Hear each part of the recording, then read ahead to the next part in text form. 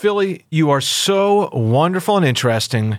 You deserve a local news podcast all your own. Check out the Johncast on the Odyssey app or wherever you get your podcasts. KYW News Radio original podcasts. This is KYW News Radio In Depth. I'm Matt Leon.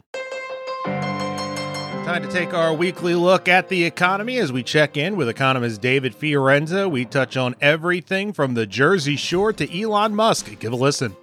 Let's start with jobless claims. Last week, it looks like about 203,000 initial claims for unemployment benefits. I think a little higher than people thought. But once again, we're still in a really good place with the labor market. We absolutely are, Matt. I'm glad we start off with this again. And I have to laugh. I'm not laughing at the people unemployed. I have to laugh at the headlines. The headlines made it seem like there was such this big, huge uptick. So when I looked at the uptick, it was 1,000 jobs. and the headlines make it look like we're in a depression, and it's not. If we're still hovering around 200,000, 205, I'm happy with that. And anyway, our 4-week average is going down. Those who are on all the state unemployment rolls is going down, and that's a good thing. It's a tight labor market. Yes, there are people out of work still, but I still think that this is pretty good coming out of this pandemic little by little. Along with the labor market, I think one of the other headlines, obviously, is inflation these days. And I don't know, as a layman, reading some articles and browsing through, it seems like we're getting more indications that we kind of peaked with inflation. Still not good, but maybe we've plateaued. We have plateaued. And I know people don't want to hear this, but if I extract food and energy, which are the two major sources of inflation, or inflation is down to 6% instead of 8.3 or 8.5. Does that make it better for the common person going shopping today? No, but it tells us that our economy is built on food and energy and trucking, diesel, gas, all those kinds of things. I think we've peaked. All the core prices are up. Little by little, it's slowing down. So the rise is not as high as we thought it would be. I think we've hit the 40-year high. You mentioned energy, and gas prices remain stubbornly high. This morning, I think in South Jersey, I just paid $4.47 a gallon. Do you see any relief on that front? It doesn't seem to be getting any better anywhere. No, it's, and I think it's peaked also. Maybe some states are higher. Of course they are, because their taxes could be higher. Pennsylvania has one of the highest taxes, just like California. But I think with people are now looking to work more from home.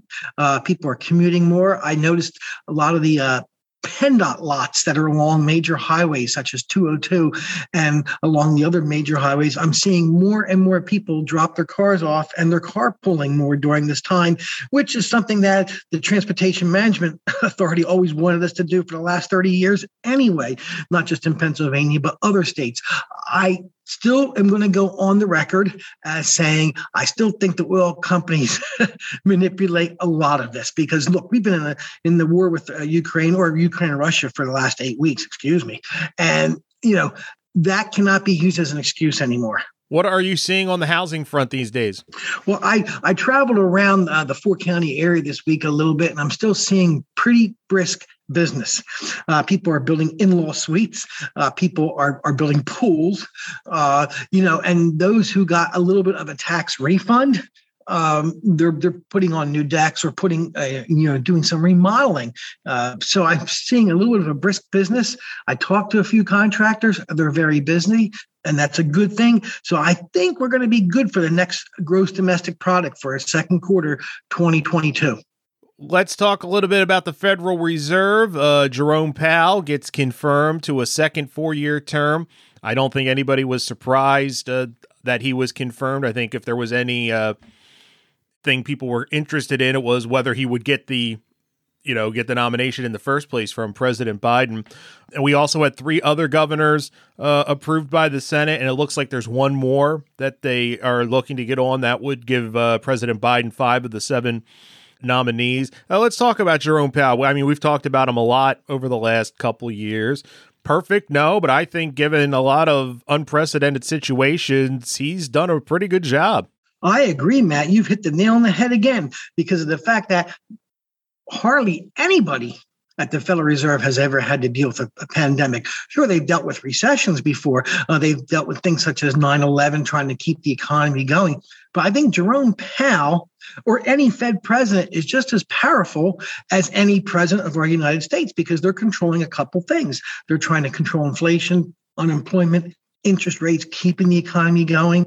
And, the demographics of this country are diverse from New York to LA, and everything in between. He's doing a pretty good job. I like him. People don't like his mannerisms sometimes and his just calmness that he has, but he's doing the right thing under the conditions. Look, you're going to have inflation. You and I talked about that because of the fact that we had all the stimulus packages that were out there. Well, of course, as I said to you off the air, I think I'll take this inflation, even though it's hurting our pocketbooks compared to 40% of the population being unemployed. And one of the interesting things about these recent Senate confirmations, they include Lisa Cook, an economics professor at Michigan State, first black woman to be confirmed to the Fed board. Also, a black economics professor from Davidson College, Philip Jefferson. This is a good thing to have this type of diversity, and it's still amazing to me that in 2022, we're still talking about the first black woman getting to a level like this. It's amazing it hasn't happened before, but this is a good thing. It is a good thing. And I was actually surprised and a little embarrassed that I didn't know that it happened earlier, that it happened in the year 2000, let's say, or even 2010. And now we're in 2022. And there are a lot of good professors out there from various universities that can step up and that can have a good positive impact when it comes to the economy. What are you hearing about the Jersey Shore as we move? We're only a couple weeks removed from Memorial Day, which obviously is kind of the flag in the sand, if you will, for the Jersey Shore officially starting its summer.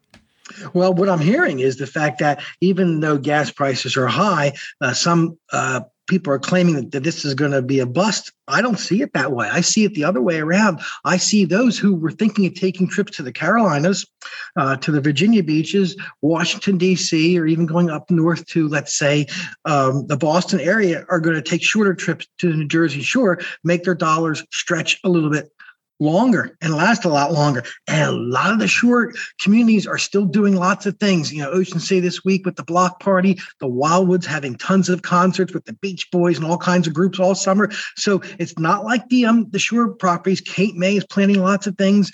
Atlantic City, the concert scene is buzzing this summer with all kinds of groups and all the casinos. So I see it as it's going to be good. Even if gas prices are $5, they're still going to spend time at the shore. I know rentals are up than they were from 2 or 3 years ago because of the pandemic.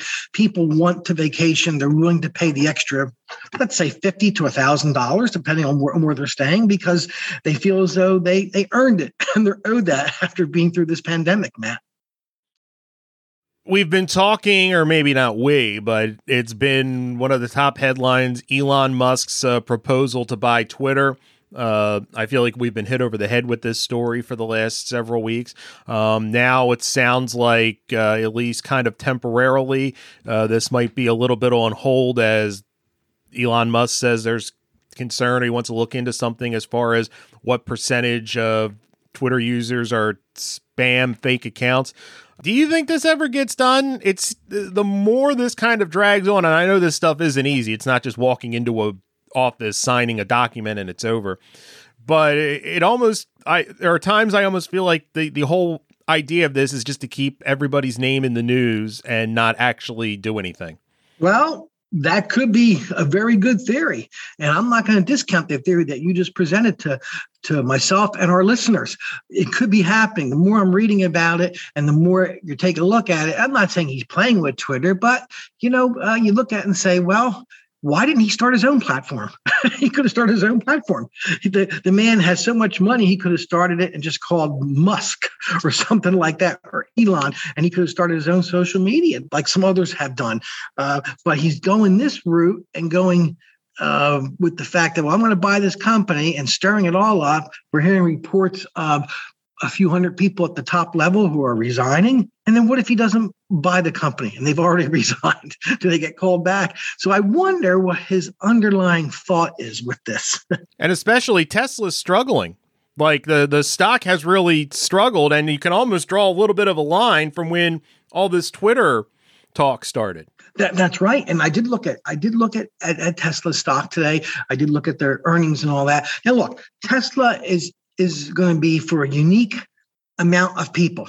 The people who have money that want to spend money on a car of that nature. And it's not going to be someone that is your regular person who is out there working every day. It's going to be people who have a higher income level. So right there with his automobile, he's probably cut out 80 to 90% of the population compared to a Ford, Chrysler, GM, Volkswagen, Toyota, and all those kinds of companies that have lots of affordability.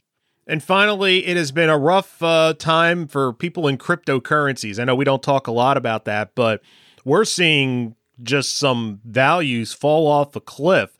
As much as you pay attention to it, how concerned should people be that, because I think more people are in this market than we think. You're absolutely right, Matt. I'm glad you brought this up today. Please, everybody, be cautious. Whatever investments you make, read, learn about it. Just don't jump on something because it's the flavor of the week. We saw that in the music industry. People would jump on something because the group was so hot, and then a couple of years later, there was not that sustainability. You could actually relate that to companies out there that are in investments. Look at companies who've been long-term in our area. Vanguard, for instance, one company. Fidelity out of Boston. All these mutual fund companies. Take a look. Read up on everything. I have not gone into the Bitcoin myself, but I do see it being accepted more and more on the internet when you buy things. I've even seen it in some of the convenience stores next to an ATM machine. It will say, buy your Bitcoin here. So it's coming, but let's be cautious with whatever you do with your funds. That's it for this episode of KYW News Radio In Depth. You can listen to the podcast free anytime on the Odyssey app, and you can find it wherever you listen to your favorite shows. I'm Matt Leon, and we'll have another episode out soon.